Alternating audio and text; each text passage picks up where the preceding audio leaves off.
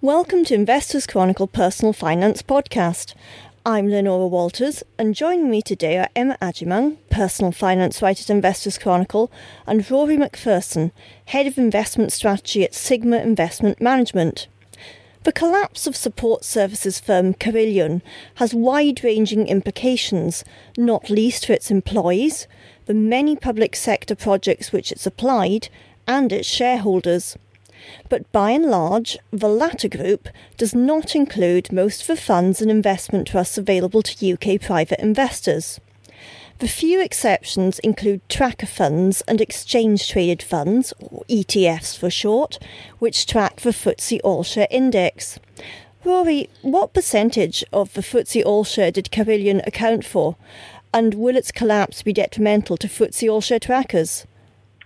Yeah, so I think the first answer that you're after is very low. So, at the start of 2017, Carillion made up, just about 0.05% of the FTSE All-Share Index. And then following the sort of three profit warnings they had, it had gone towards nothing towards the end of the year. So, at 0.05%, clearly it's a very small part of these trackers and passive funds exposure. So it doesn't really have much impact on their performance.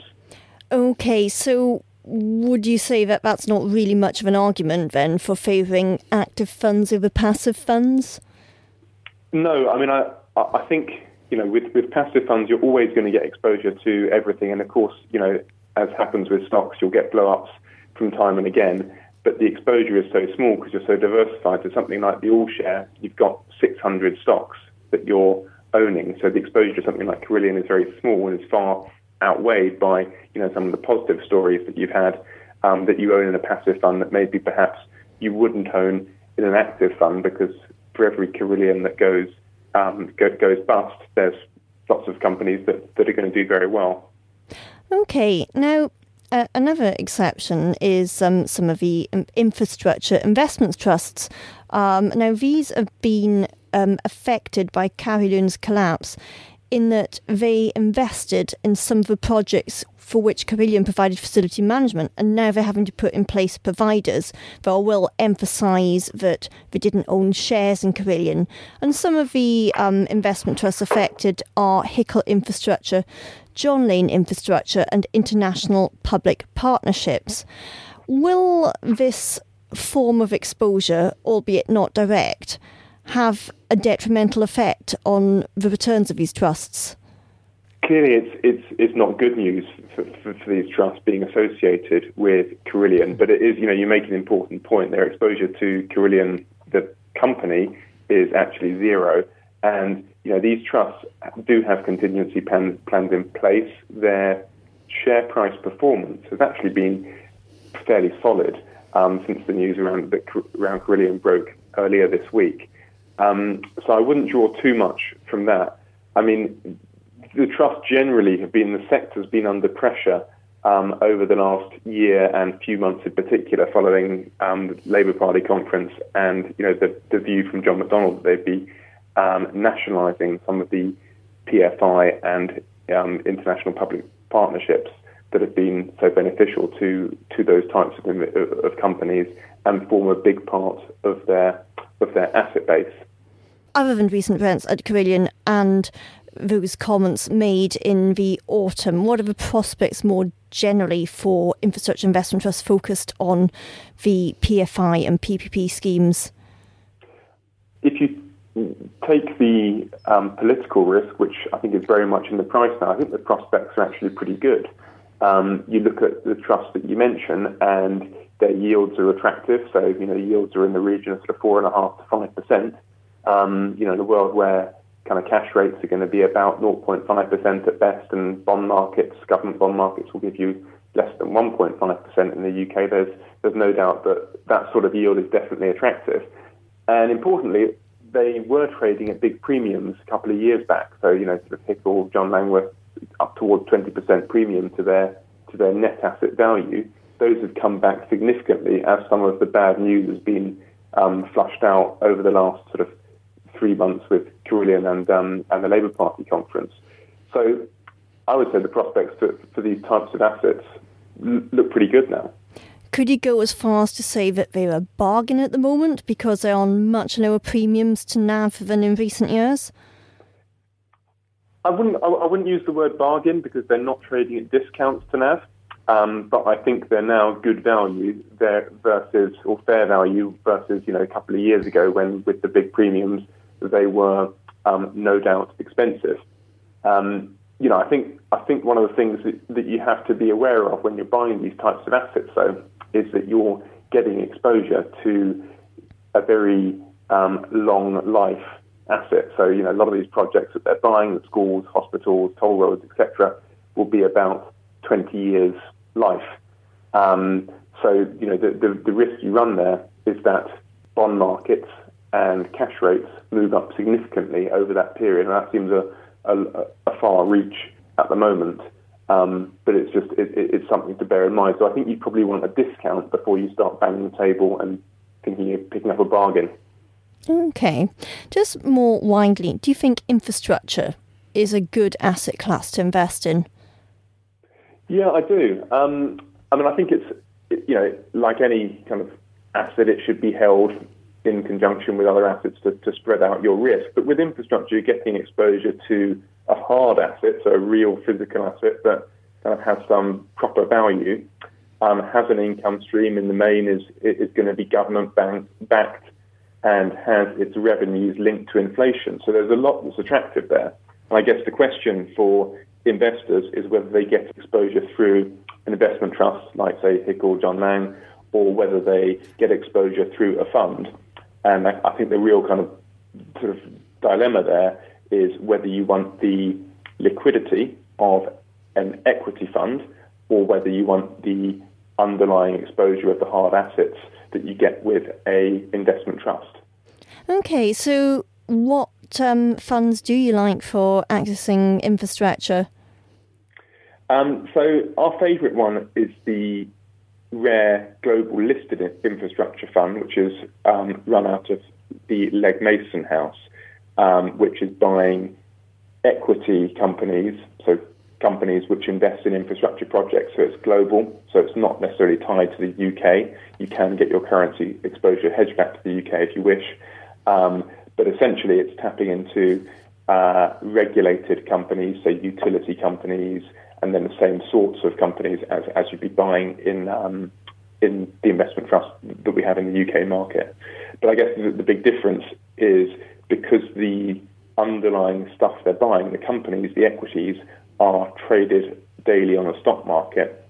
If you want your money out on any particular day, it's very seamless. You don't have the issues of discount, premium, and then the fact that the underlying money of the trust is actually tied up in hard assets. So I think, for someone who's got a very long time horizon, say 20 years, a trust is absolutely fine. For us dealing with private clients in bigger lot sizes, it makes much more sense to own equities that we can manage inflows and outflows with much more seamlessly. Okay, thank you, Rory. Some really good points there. And you can see what other funds have exposure to Carillion in this week's magazine and the website. This week's Portfolio Clinic features a reader who wants to spend part of each year living in Europe and is looking to fund his travel with his pension savings. The problem is, however, that his pensions assets are denominated in sterling, but when he travels, his expenses will be in euros. Rory, in general, what can investors with sterling assets who face expenses in other currencies do to mitigate exchange rate fluctuations?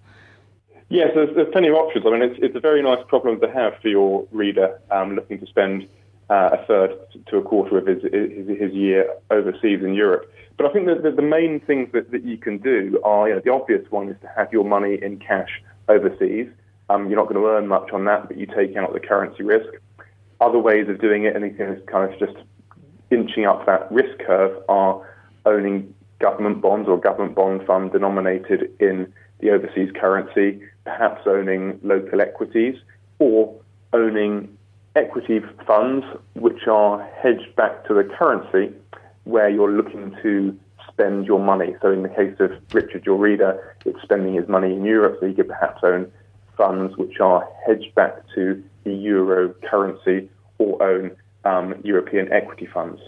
Okay, a number of options, and you say in the review that the reader should maybe move 50% of his currency exposure into euros via investments in European stocks.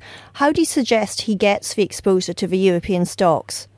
I would suggest buying either, a passive fund, which could be, one of the big providers, say an iShares or Lixor, which would do European exposure either straight into euros, or you could buy a global fund and hedge that back into euros, or perhaps an active fund. So there's plenty of good European fund managers out there. We like the Schroder European Alpha Fund run by James Sinn, the BlackRock European Dynamic Fund, also a very good one. So those would be the sort of European equity funds we'd focus on. And then within the bond space as well, there's several good bond funds out there that are trying to tap into the European bond market. And, as your readers will know, you guys, there's been a huge amount of asset purchasing by the European Central Bank, which has benefited all of the European bond market. So something like the 24 Dynamic Bond Fund, which owns lots of European type bonds, asset-backed bonds, in fact, is a very good investment to have as well, which with lots of exposure to Europe and the currency. Okay, now buying a fund of a hedged share class sounds like a great idea, but are there any issues that you need to consider when doing that?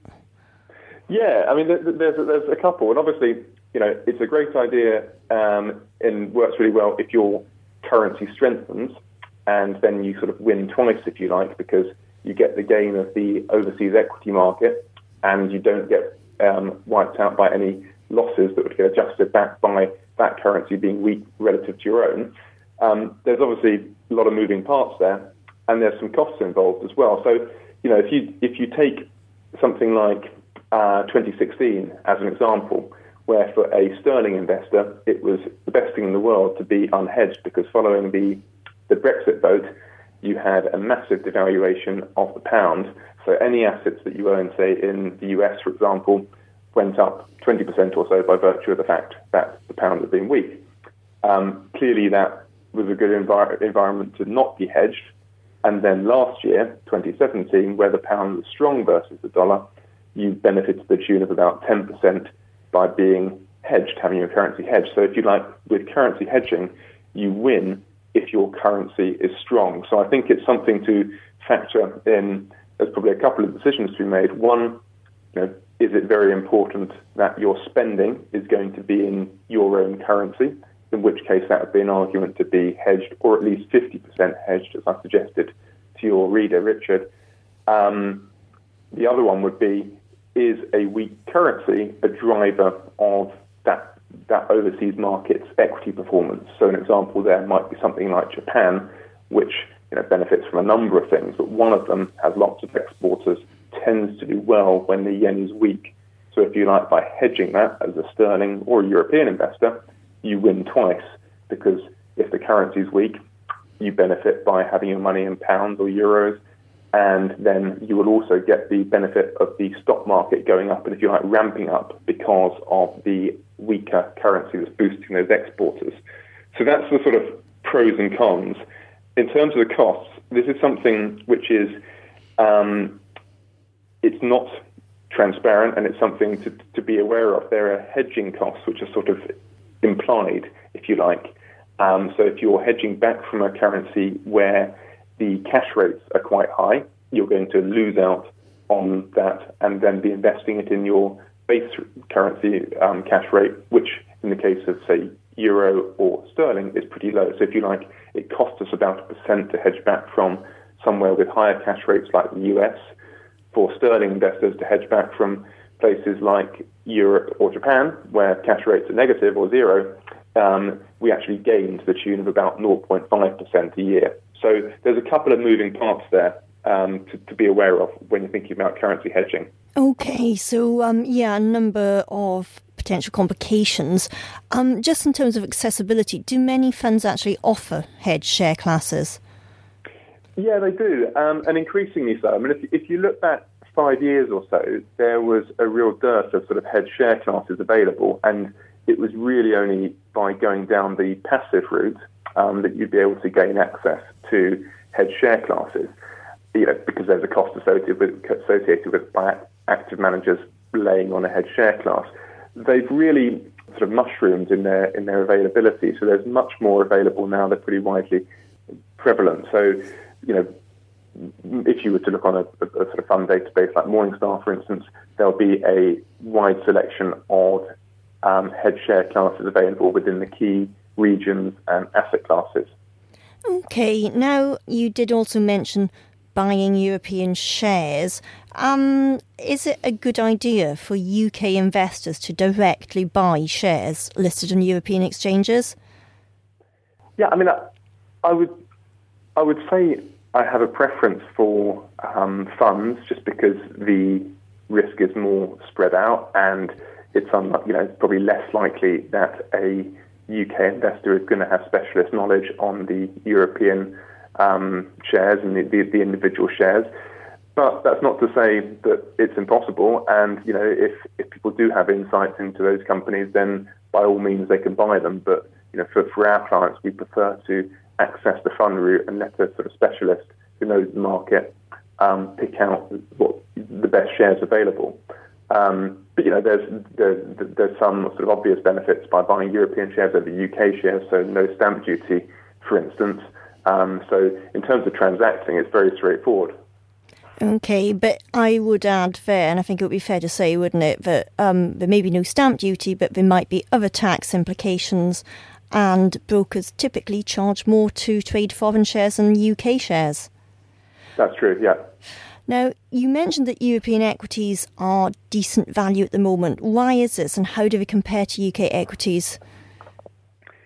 Yeah, so they're similar sort of valuation to UK equities, and they trade on about sort of 14.5 times next year's earnings, which is a little bit dearer than the UK, but of a similar sort of valuation.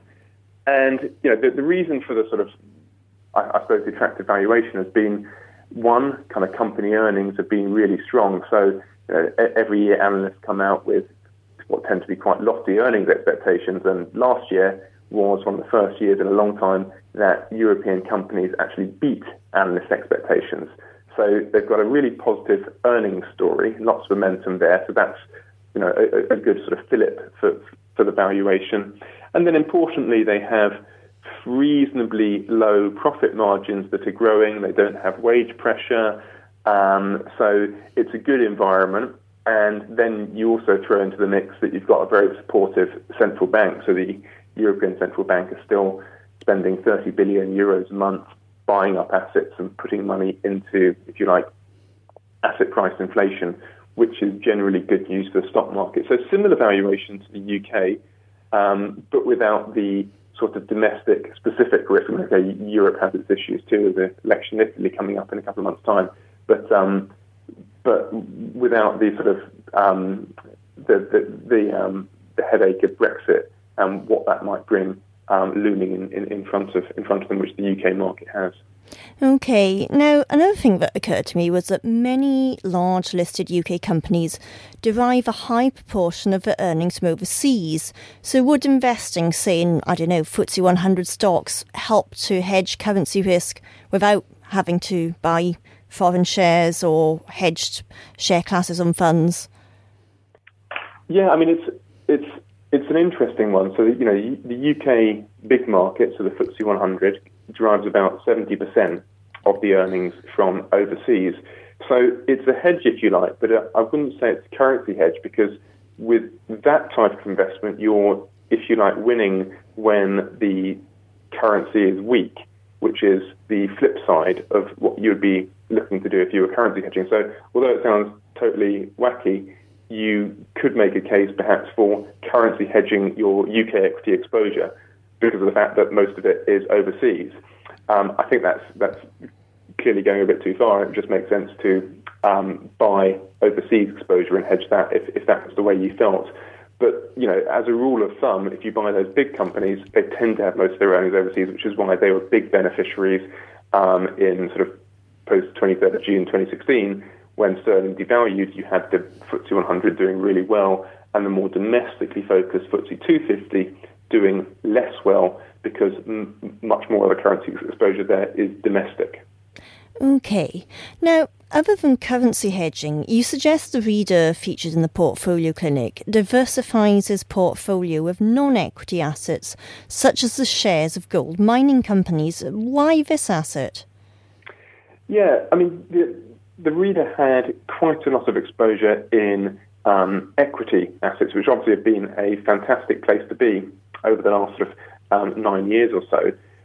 But it's important to own assets which are going to perform well if you get a shakeout in markets or if perhaps something comes through like a surprise in inflation. So gold mining companies are a good way to tap into this. And, you look at where we are with gold now, the gold price, it has stabilised at about $1,300 an ounce. It's a long way below the $1,900 it was back in 2011. We're starting to see inflation pick up, and the UK numbers, which came out this week for inflation and RPI above 4%, are pretty high. But generally, globally, we're starting to see inflation pick up for the first time in quite a long time. So that's typically good for gold assets because, if you like, the cost of holding other assets becomes dearer when inflation is higher. So something that stores value is clearly good news. So that's really the case for owning gold. Why the miners over the bullion, I suppose, is an obvious question. And we just feel with gold miners, you get a bit more bang for your buck. Now, clearly that can work both ways, but the mining companies have done a lot to shore up their balance sheet and stop spending money on unprofitable projects. So they're in a much better, much more financially sound than they were 3, 4, 5 years ago when their capital expenditure level was pretty high. So they're in good shape, they're profitable at this gold price, and if you like, you get a few kind of hedges in your portfolio by owning them. If there's an event risk, you should typically do well. If there's an inflation shock or surprise, you should do well. If there's a strong dollar, and everyone's out now saying that we're in a weak dollar regime, but if there is a strong dollar, then the fact they're denominated in dollars should also help you. And, the other sort of flip side of that is because they're denominated in dollars, if it's a weak dollar, people will buy them more as well. So there's a lot of boxes being ticked when you look at gold and gold miners at the moment, I feel. Okay, so how do you get exposure to shares of gold miners? Well, again, you can buy the individual companies, you can buy funds, or you can buy a tracker. So, there's a few funds out there. We like the BlackRock Gold and General Fund, which has very sort of good broad exposure and tends to focus on the larger miners. Equally, there's passive options available. So, the big providers, iShares, Lixor, will run passive exposure to gold miners where you're just getting broad exposure to the gold mining index. Okay, now you made a good case for getting exposure to shares of gold miners. What would be the downside of investing in funds that give you exposure to the shares of gold miners? Well, I suppose the obvious downside is that the gold price goes down. And that might be because we have steady growth without high inflation and people would rather hold stocks. It might be because there's a new store of value that comes along, one of the cryptocurrencies perhaps, who knows. But that's the risk you play with owning the gold miners. From a capital perspective, they're in broadly good shape and much better shape than they've been in previous cycles. But the risk is that they're very much pegged into the gold price, and they're going to be a sort of souped-up version of what the gold price does.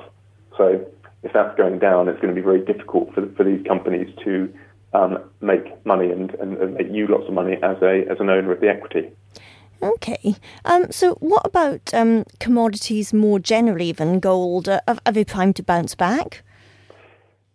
Yeah, we're warming to commodities, and they're an asset class that has been in the doldrums for quite some time. And in fact, since the sort of trough of 2009, March 2009, pretty much the only asset class you can find where you've lost money. So, why is that? I guess the obvious answer would be that stocks, equities do very well on the expectation of growth coming at some point. And then when you actually start to have that growth, which maybe isn't too far away, when we get global synchronized growth and that's all sort of embedded, then they don't have anything to rally on because it's all factored into the price. Whereas commodities tend to be very late cycle, and because you're actually buying the underlying thing, be that the barrel of oil or the kind of bar of aluminium, that's going to be much more pegged into what the economy is doing and what economic growth is like.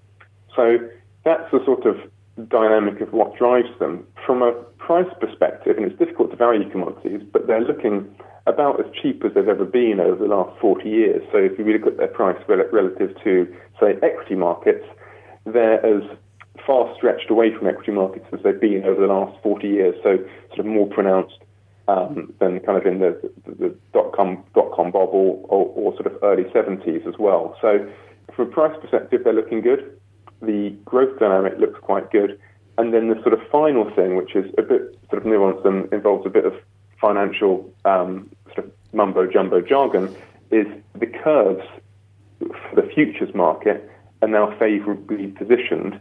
So you're actually paid to own the commodities futures. So if you buy a commodities fund, and there's some available on the UK market, so Threadneedle will have one, for instance, and again, there's passive providers, you're now getting paid to own the futures. So that's quite a good dynamic and a bit more of a kicker for the case of commodities. Thank you, Rory. Some really helpful suggestions, and you can see his full comments on these issues in this week's Portfolio Clinic. Giving money to charity is a very worthy thing to do, and an added incentive is that doing this could also help those close to you. Emma, how can giving to charity help your friends and family? Well, Leonora, inheritance tax is becoming more of an issue for families, as if your estate is worth more than £325,000 when you die, your heirs will have to pay 40% inheritance tax. But if you leave money or assets to a registered charity in your will, this won't count towards the value of your estate for inheritance tax purposes, and there's no limit to how much you can give. In fact, if you give at least 10% of your estate to charity, your heirs will receive a discount on the inheritance tax they pay, down from 40% to 36%. OK, so what are the different ways you can leave money to charity? There are three main ways. You can leave a fixed cash amount, known as a pecuniary gift, or you can leave other assets like shares, or you can give a residuary donation, where you leave a share of what's left in your estate once other gifts have been made. OK, so what do you need to consider when making a pecuniary gift? Sure, and that's when you're leaving a fixed cash amount. I mean, if you're going to leave a fixed amount, say £50,000 to a charity, that might seem quite a straightforward thing to do. But you need to remember that the value of your estate could be less when you die than at the time you made the will. For example, if in the last few years of your life you've needed residential care, that could be quite expensive and reduce your overall estate. And the fixed amount that you've put in your will could end up being a much greater proportion of your wealth than you had perhaps intended to leave. OK, so some things to bear in mind. Is there anything else you should do to make sure this goes smoothly, as it were? Yes, I think it's really important that you make sure your will is properly drafted so that your intentions are clear. And in order to do that, you probably will need to take legal advice. And generally, it's also a very good idea to discuss your plans with your close family so they know what to expect, as the discovery of a large gift to charity could be a bit of a shock. And in some cases, it has led to families' disputes and wills being contested. So a very good idea to get that sorted first. So are there any other ways you can both help a charity and mitigate tax? Yes, there are. Gift aid means you can help your favourite charities by donating money to them during your lifetime and also receive tax relief. So if you're a basic taxpayer, gift aid increases the value of your charity donations by 25%, as a charity can reclaim the basic rate of tax on your gift at no extra charge to you. And if you're a higher or additional rate taxpayer, you can actually claim the difference between the rate that they pay and the basic rate on nil donation. So actually, for example, if you donate £100 to charity, it can claim gift aid to make your donation £125. But if you're a higher rate taxpayer and would normally pay 40% tax, you can personally claim back £25 on your tax form. Okay, that sounds good. What things do you need to consider, though, when you're making use of gift aid? The main thing to realise is that in order to be able to make use of gift aid, you must be a UK taxpayer and have paid either income or capital gains tax in that financial year. And your donations will only qualify if they are not more than 4 times what you've paid in tax that year. Okay, thank you, Emma. Some really helpful points. And also see our article in this week's Investors Chronicle and on the website for some suggestions on how to draft your will if you want to leave assets to charity.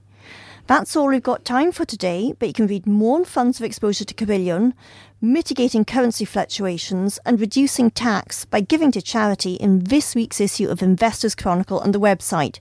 Thank you for listening and have a good weekend. Hi, I'm Daniel, founder of Pretty Litter. Cats and cat owners deserve better than any old-fashioned litter. That's why I teamed up with scientists and veterinarians to create Pretty Litter. Its innovative crystal formula has superior odor control and weighs up to 80% less than clay litter. Pretty Litter even monitors health by changing colors to help detect early signs of potential illness. It's the world's smartest kitty litter. Go to prettylitter.com and use code ACAST for 20% off your first order and a free cat toy. Terms and conditions apply. See site for details.